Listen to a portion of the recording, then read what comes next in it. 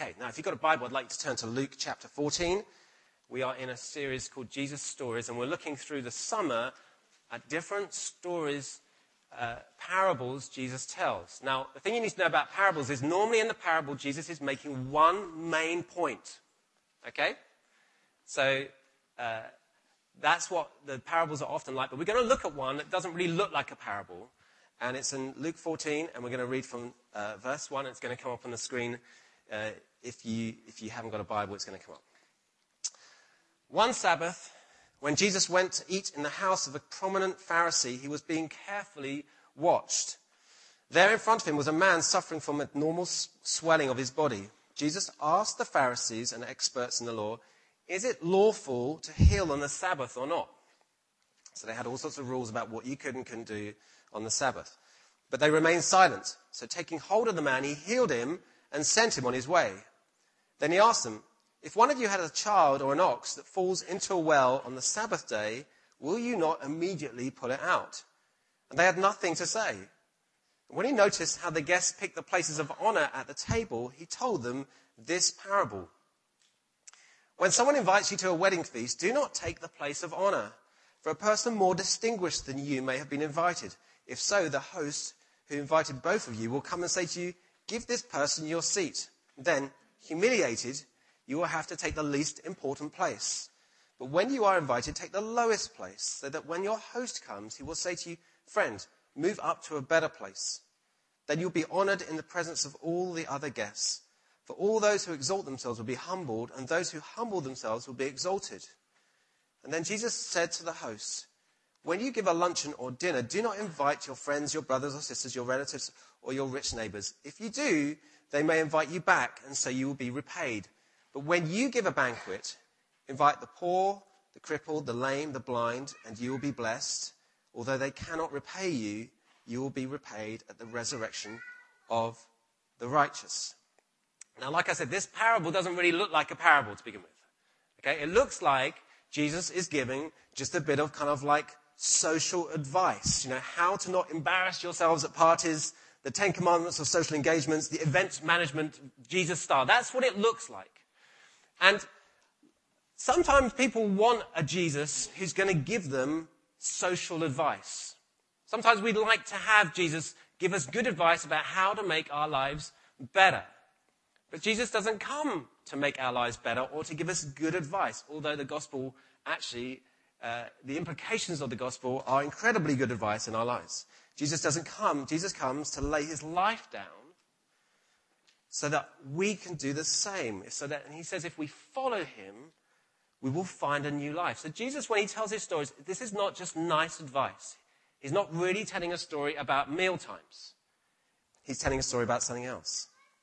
Now, I want you to picture the scene. Jesus has been invited to a Pharisee's house, a prominent Pharisee, in other words, one of the teachers of the law. And the implication of the story is they've invited Jesus really to catch him out. In fact, this happens again and again in the Gospels. And it never goes very well for the Pharisees, actually, these moments. You'd think by now they would have worked this one out. Don't invite Jesus round just to catch him out. Because they get him round, and some of the commentators and scholars think that actually they plant this guy who's not very well in the midst of the moment to see what Jesus will do. Will he break the law? Will he heal the guy? How will he handle this moment? And Jesus, it says they're watching him. But what you discover in the story is Jesus is watching them. Jesus is observing something about what happens because they've got this meal time, he's got a nice dinner, and he watches as people come in the room. And basically, people come around and they jostle for the best positions in the seats at the table. So Jesus is watching them, he perceives what's happening in the room, and then he tells a story. Guess what he tells a story about? He tells a story about a meal where people come in and jostle for positions at the table. So this is not subtle, okay? Yeah, we were at a wedding yesterday, and there's a top table, and this would be like if we'd gone to the wedding, and I was speaking at the wedding, let's say I'm speaking at the reception, and I observe people coming into the reception and pushing their way through and changing their name positions and basically putting themselves on the top table even though they're not part of the family. And then I get up to do a speech about people who jostle and put their names on the top table, and I expose all these people. That's what Jesus is doing. He's not telling a subtle story. Okay? The Pharisee, the guy, he's probably there thinking, why did I invite him? Jesus tells a story about people jostling for position and taking the best seats in the room. Jesus says, when you are invited to a wedding or a special function, don't place yourself on the top table, but deliberately, he says, choose the lowest seats, the cheap seats, if you like, the seats where you attract the least attention. And then if you are asked to move up, great, but don't make moving up your aim. And when you throw a party, he changes direction at some point and talks to the guy who hosts the party. He goes, when you throw a party, don't invite all your friends, but invite all the people who would never normally be invited. Invite the poor, promote others. What is Jesus doing when he tells this kind of story? Here's what he's doing. Jesus is teaching them about significance. He's teaching them about greatness. He's teaching them about his kingdom and about what counts and what doesn't count. You see, our culture teaches us, doesn't it? It teaches us this all the time, sometimes just, subliminally, sometimes very overtly, that significance and greatness, if you like, a life well lived, looks like this. It looks like prestige, it looks like fame, it looks like recognition and platform. That your life really counts when you are acknowledged and renowned and recognized. Life counts when you reach that stage. Therefore, the product in our own hearts is you look after number one, you concentrate on your own fulfillment, your own advancement, and your own happiness. But Jesus says, that's what your culture teaches you, but Jesus says, actually, if that's your aim, you will miss your life. Don't aspire for that, Jesus says. Don't make being number one the goal of your life. Don't make the seat, if you like, on the top table your goal. Don't be fooled into thinking that if you make it to the top table, you've somehow arrived. Instead, Jesus says, deliberately adopt a more humble mindset, like intentionally choose to promote others, to care for others, and to help others. It is, if you like, completely countercultural in their day and in ours, and it is therefore, for us, completely counterintuitive. Jesus is teaching that his kingdom, if you like, is upside down. What the world considers to be great, Jesus is saying, no, it works the other way around. You want to promote yourselves, Jesus is saying, you need to demote yourselves. You need to put yourselves in a more humble place. Jesus says later on, I didn't come, I came to serve, not to be served. So he's saying, my kingdom is upside down. Now, it's a nice story, isn't it? You think, okay, if I go to a wedding, I'm not going to put myself on the top table. I'll sit in the seat they give me to. And I'll make sure I am actually invited to that reception. Yeah? You don't want to be the one who was invited to the service and the party at the end, but you turn up for the reception in the middle that you were never invited for. You don't want to be that person, okay? You think it's a nice story, but there's a real problem with the story. The real problem with the parable is this. It's incredibly hard to do it. That's the problem. The problem is the parable is almost impossible to live out, left to our own devices. Because we like the top table. I remember years ago, I studied history at university. I don't know why I studied history, but I did. Incredibly vocational choice. Excellent. Okay. No, it was all right. It's good, Sam, honestly. Okay. Anyway, at my university, I was very fortunate to go, and they did these meals in our halls of residence where every so often they'd like a kind of formal meal, a special one. And for some reason, on one of these occasions, I got invited onto the top table. And the top table was lifted a little higher than all the other tables. You could look down on everybody else in the hall. I can't remember if the food was better, but for the sake of this morning, I'm going to say it was better. And you get to invite someone. So I invited the kind of guy who led our department, like this professor who was a really nice guy, and he came and we sat there. The top table is quite a nice place to be. We like the top table. We like the acknowledgement. Even those of us who appear to be very humble secretly inside our hearts, we like to be acknowledged. We like the top table. And ever since, if you like, the Garden of Eden, ever since Adam and Eve fell, we've wanted and liked the top table. We've basically wanted God's spot, in other words. That's really what was behind sin breaking into Genesis and breaking into the garden, is a desire to take God's place, which has been kind of in us ever since. So Adam and Eve fall basically because the serpent comes and says, did God really say that? And they say, well, do you know what? You can eat everything, but just not from that tree. And they decide, actually, we're going to choose where we can eat. Thank you. What are they doing? They're saying, we'd like to make our own rules. We'd like to decide for ourselves what's appropriate, what's not appropriate. We would like to decide for ourselves what we can eat and what we can't eat. We would like to decide for ourselves what's okay and what's off limits. In other words, Adam and Eve decide, we would like to play God now. Thank you. In fact, the serpent says to them, if you eat that, you're going to become like him. So it's all wrapped up in this desire. Do you know what? Actually, I'd really like a higher seat.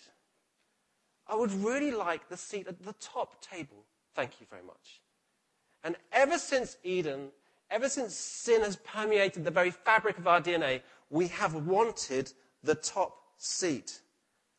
Left to ourselves, we tend to want to push through the crowds and find our way eventually, some of us more publicly, some of us more overtly, some of us more quietly, but find ourselves to the seats of recognition. Left to ourselves, we tend to like to make it all about us. If we did a little diagnostic of what we think about, most of us would have to confess at some point that we think a lot about ourselves. We think a lot about our own fulfillment, our own future, our own promotion. And that's why there's a problem with the parable, because it's incredibly hard to do it. Jesus says, deliberately choose the lower seats. It is a completely upside-down kingdom. Okay, that's the bad news. The good news is this. Jesus' kingdom is not just upside down, it's inside out. It's not just upside down, it's inside out. Because left to ourselves, we like to find our way to the top table. The good news is, Jesus hasn't left us to ourselves. Jesus hasn't left us to our own devices. It's not just upside down, it's inside out. You see, Jesus comes to us. First of all, he teaches us. He says, this is what my kingdom looks like, Jesus says. And throughout the Gospels, you'll see him saying, this is how you work, this is how money works. This is how relationships work. This is what my kingdom looks like. This is what forgiveness looks like. And Jesus is saying, this is how it works. This is how it was all designed. This is how we made you. This is how it should work. And I'm coming to teach you about my kingdom. In other words, Jesus says, this is what it's like in my kingdom and how it should work and how it all fits together. It's upside down to the world, the way the world teaches you. But it says, it's not just that. Jesus then comes to say to us, he says, and now I'm going to do my kingdom work inside you. I'm going to tell you and show you what my kingdom looks like. So this parable is like a display. This is what kingdom life looks like. Where people say, I'm going to promote someone else. I'm going to further the cause of someone else. But then he says, I'm going to do my kingdom work in you. I'm coming to you to change you, to grow you, to mature you, and to help you grow into the person I'm calling you to be. Now, Kings is a charismatic church. And if you know what that means, we believe in the Holy Spirit, in the ministry of the Holy Spirit. We believe God's here by his Spirit. Okay? And I grew up into that. I'm a passionate believer in that, and I love that. Okay? But often what that means is charismatics or Pentecostals tend to therefore want the public supernatural miracle as a sign that God is here. Now, I'm with you to a point. But let me just say, the real miracle what takes place is when God takes someone who is like in their very DNA selfish, like me, and I would suggest probably you, and turns us into increasingly someone who wants to give our lives away. That's a miracle. So we're all for the public supernatural displays. If God wants to do that, we would love that more and more. But the real miracle of change often is what happens right inside us rather than what happens externally to us. Jesus says, this is what my kingdom looks like, and now, because you are completely incapable of doing this by yourselves, I'm going to come and do my kingdom work in you. And I'm going to change you inside out. So Ezekiel 36, just to give just one passage on this, prophesied centuries before, Ezekiel says this, I will give you a new heart, and I will put a new spirit in you. I will remove from you your heart of stone and give you a heart of flesh. I will put my spirit in you, and note this, move you to follow my decrees and be careful to keep my laws. In other words, when Jesus comes to you, when you become a believer, when you give your life to him, you say, okay, I believe you, I trust you, forgive me. Jesus says, right, I'm going to put something new inside you. My spirit's come to you, and I'm going to bring to birth a new person in you. And I will move you to follow from the inside out the decrees and the laws that I've always talked about in my kingdom. Because Jesus knows, left to our own devices, we can't do any of this stuff. It's upside down, and Jesus says it's inside out. And if you're a Christian here and you've given your life to Jesus, you start to realize things as his Holy Spirit starts to birth things in you.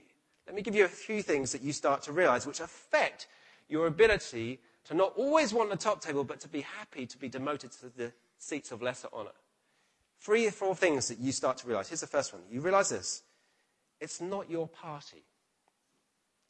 See, when Jesus tells a story about a meal, he's obviously not talking about meals. He's talking about our lives and how we live our lives. And Jesus, what you realize as he starts to work on your heart is, it's not your party anyway.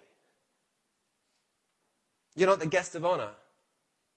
We start to realize that the universe was made by someone else, for someone else. Yeah, one of the reasons why I think God gives us sleep, apart from the fact that it's like that's the way our bodies are made, we need it, is that every day we're reminded that all this works without us. Yeah, you go to sleep, and amazingly, the whole thing keeps working. And when we wake up, we kind of walk back into this slight kind of Messiah complex where we think the world surrounds us and orbits around our ability to make things happen. And every night you go back to sleep and you wake up and you go, actually, all this happened without me. The sun goes down, comes back up somewhere else in the world, things keep orbiting. I always forget which one orbits around what, so that's why I'm not going to get into real close definitions on that. But it all happens without me.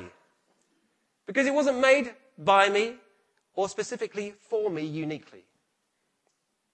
And you realize it's not actually your party. You just get to be invited into it. Made by someone else, for someone else. In Martin Luther's words, you realize you have to let God be God. And you're not him. That's the first thing you realize. Here's another thing you realize. You realize that you should never have been allowed into the party in the first place. The more the Holy Spirit works in you, the more you start to realize, I shouldn't even be allowed in the party. When you have little kids, really little kids, you realize that you basically, in your house, and probably in other people's houses, if you're a genuinely good person, you shouldn't unleash your kids and leave them unattended for too long. Okay?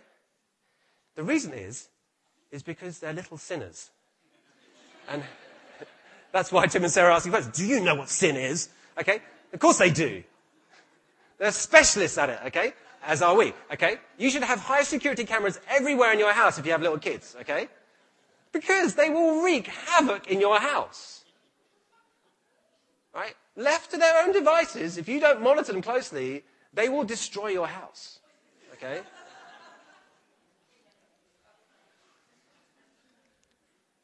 Where they're making noise, it's all fine. When they go quiet, you have a real problem, okay?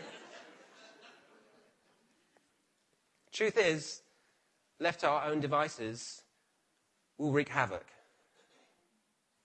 That's what we do. We don't like to admit it. It cuts right against our sense of pride and ego, but the truth is we don't do a good job of life on our own. In Matthew 7, Jesus tells a story which is probably one of my favorite stories, where he talks about 2 builders, one who builds a house on rock and one who builds a house on sand. By nature, we are all sand builders. That's why we like to decide where we're going to build our life. We want to decide how we're going to do it. We can construct a life and it looks impressive for a while, but in the end, it will come collapsing down at some point. Because left to ourselves, we don't do a very good job of life. We were never designed to do a good job of our life on our own. We were always designed to circle around God and to live our lives in an orbit around him. We have habits we can't control. We make choices which hurt people and ourselves. We cycle around and around the same issues, and our pride basically destroys our ability to love people. So you realize, as the Holy Spirit works in you, we shouldn't even be invited to this party. Somehow I got in. Somehow he allowed me in the room, but we shouldn't even be here. God should have judged us years ago, but the door's open for you. If you're a believer here, Jesus opened the door for you. By right, you should never be allowed in to his kingdom. But because of what he has done, he opens the door for you and me. So you realize, I should never be allowed in. You realize, it's not my party. I shouldn't have been allowed in. The third thing you realize is this. There is a guest of honor, and it's not me. There is a guest of honor at the party, but it's not me and it's not you. But the really surprising thing about this guest of honor is he serves the tables. Jesus serves the tables. I read a really interesting thing the other day about a passage in Philippians. If you've been in church for a while, you may know this passage in Philippians 2. There's a passage in Philippians 2 which the early church, they reckon, uses like a hymn. And it talks about Jesus coming and how he empties himself and becomes like a servant. And I'm going to read it to you, and I'm going to just pull out one word and just open something up for you, which I found really helpful when I read it. Here's what Philippians 2 says. In your relationships with one another, have the same mindset as Christ Jesus, who being in very nature, that word being is the one we're going to come to, in very nature God did not consider equality with God something to be used to his own advantage. Rather, he made himself nothing by taking the very nature of a servant. Being made in human likeness and being found in appearance as a man, he humbled himself by becoming obedient to death, even death on a cross. Now that word being, you can translate in different ways, okay? Depending on the context. It's kind of circumstantial. And often, if you've been around church for a while, often we translate that word being as in the sense of that Jesus comes, and despite the fact he is God, in spite of the fact of who he is, he humbles himself and makes himself a servant. That would make sense to read it that way. So we read Philippians 2, okay, consider Jesus, who, despite the fact that he is fully God, he humbles himself and makes himself a servant. In other words, he lowers himself to the position of a servant. But there's another way of translating that word being, which I found really helpful and quite fascinating. And that you translate, rather than despite, you don't translate it as because. So consider Jesus, who, because he is fully God, humbles himself and becomes a servant. In other words, if you read Philippians 2 that way, what Philippians 2 is saying is, when Jesus comes to earth to serve people, he's not disguising who he is. He's revealing who he is. God is revealed fully in who Jesus is when he comes. In other words, God reveals that he is a serving, loving, humble God who comes to serve and win and go after lost people and bring them back, people who live in rebellion on his planet. He comes after us. And Jesus does this because of who he is in his very nature. In other words, Jesus reveals the sheer goodness of God. The phenomenal goodness of him towards me and you. He's not disguising something. He's revealing something. I shouldn't be allowed in, and yet he opens the door. He opens the door for me at a huge cost. The Father sends the Son. The Son lays down his life for us. And he does this. He comes to serve, not in spite of the fact that he is God, but because he is. You see, pride, this desire to be at the top table, is, if you like, birthed out of a sense of entitlement. I deserve this. I require this. I should be there, given all the things I've done and who I am. Humility, however, is birthed out of a sense of gratitude. It's not my party. I get to be in the party with him. I'm invited in. The doors should have been closed to me because of my history. Yet he opens the doors. And he keeps the doors open for me, even though he could kick me out at any moment. But Jesus doesn't operate like that in my life. I'm invited in. He opened the door for me. Humility is birthed from a sense of gratitude. And right at the end of the parable, what's interesting, Jesus then turns his attention to the guy who threw the party in the first place. Now, by this point, if you're that guy, that Pharisee, you're thinking, I want this all over now. Jesus is humiliating everybody in the room. And then he looks at this guy and goes, now, when you throw a party, okay, when you do this, your job is not to invite all your mates who can pay you back and you can have a nice time furthering each other's causes. Your job is to open the doors for everybody else and get as many people in who could never come in by right. That's your job, Jesus says. Now, it's interesting because I think in our culture, we worry a lot. Men, particularly, we worry a lot about our sense of significance. Like, what's my life about? How do I make a contribution? How do I make something that counts? How will anybody remember me when I'm gone? Yeah? We think about that, don't we? We wonder, am I really doing what I should be doing? And that's a good question to ask. But on one level, Jesus has already answered it. Jesus said, a life of significance and a life of greatness looks like somebody who gives their life away, who is constantly looking to further the cause of other people in whatever context you're in whatever job you're in, whatever role you're in. The primary thing is not the job you're in. The primary is the role that you assume when you're in it. Your job is to further the cause, to help, to love, to be ambassadors for him, to further his kingdom. John Wesley's motto was this.